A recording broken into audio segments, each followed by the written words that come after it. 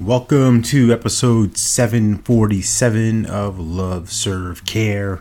This episode, we're gonna go right into more of the truth of the declarations of the creations. And this one is a really fun one for me. All of them are fun, but this one is in particular fun because it is the declaration of I am endless joy. And endless joy, infinite truth, all these things, right? All these things of forever, right? That's where my mind is. Forever, eternal, endless. Because why would I want the joy to end? Why would I want to be in a place of misery and sadness and feeling discouraged?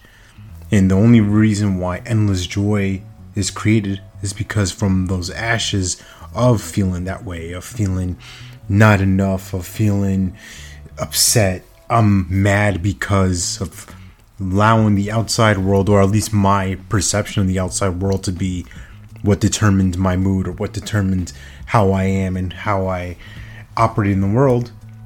Well, I want to flip that on its head. I don't want to allow that to be the prime mover. I don't want that to be the end all be all. So when I say I'm endless joy, not all the time, right? You know, I'm human. We are gonna have our moments, but I want my life to be what it is, of abundance, of joy, of peace, of contribution, of service, of making a difference. And endless joy for me, that's kind of in the realm of what I would imagine heaven to be like. Just endless joy, endless happiness, endless lack of suffering, right? Of just embracing the beauty of life, embracing what is, and not arguing against it, not arguing with reality of, well, it should be this way. Well, no, I'm just joy, like a child. When I look into my kid's eyes, right, my son in particular, he's just this big ball of energy. He's this big ball of fun, and at times it can be a bit overwhelming, but I recognize, like, oh man, he's got it. He's tapped into that frequency.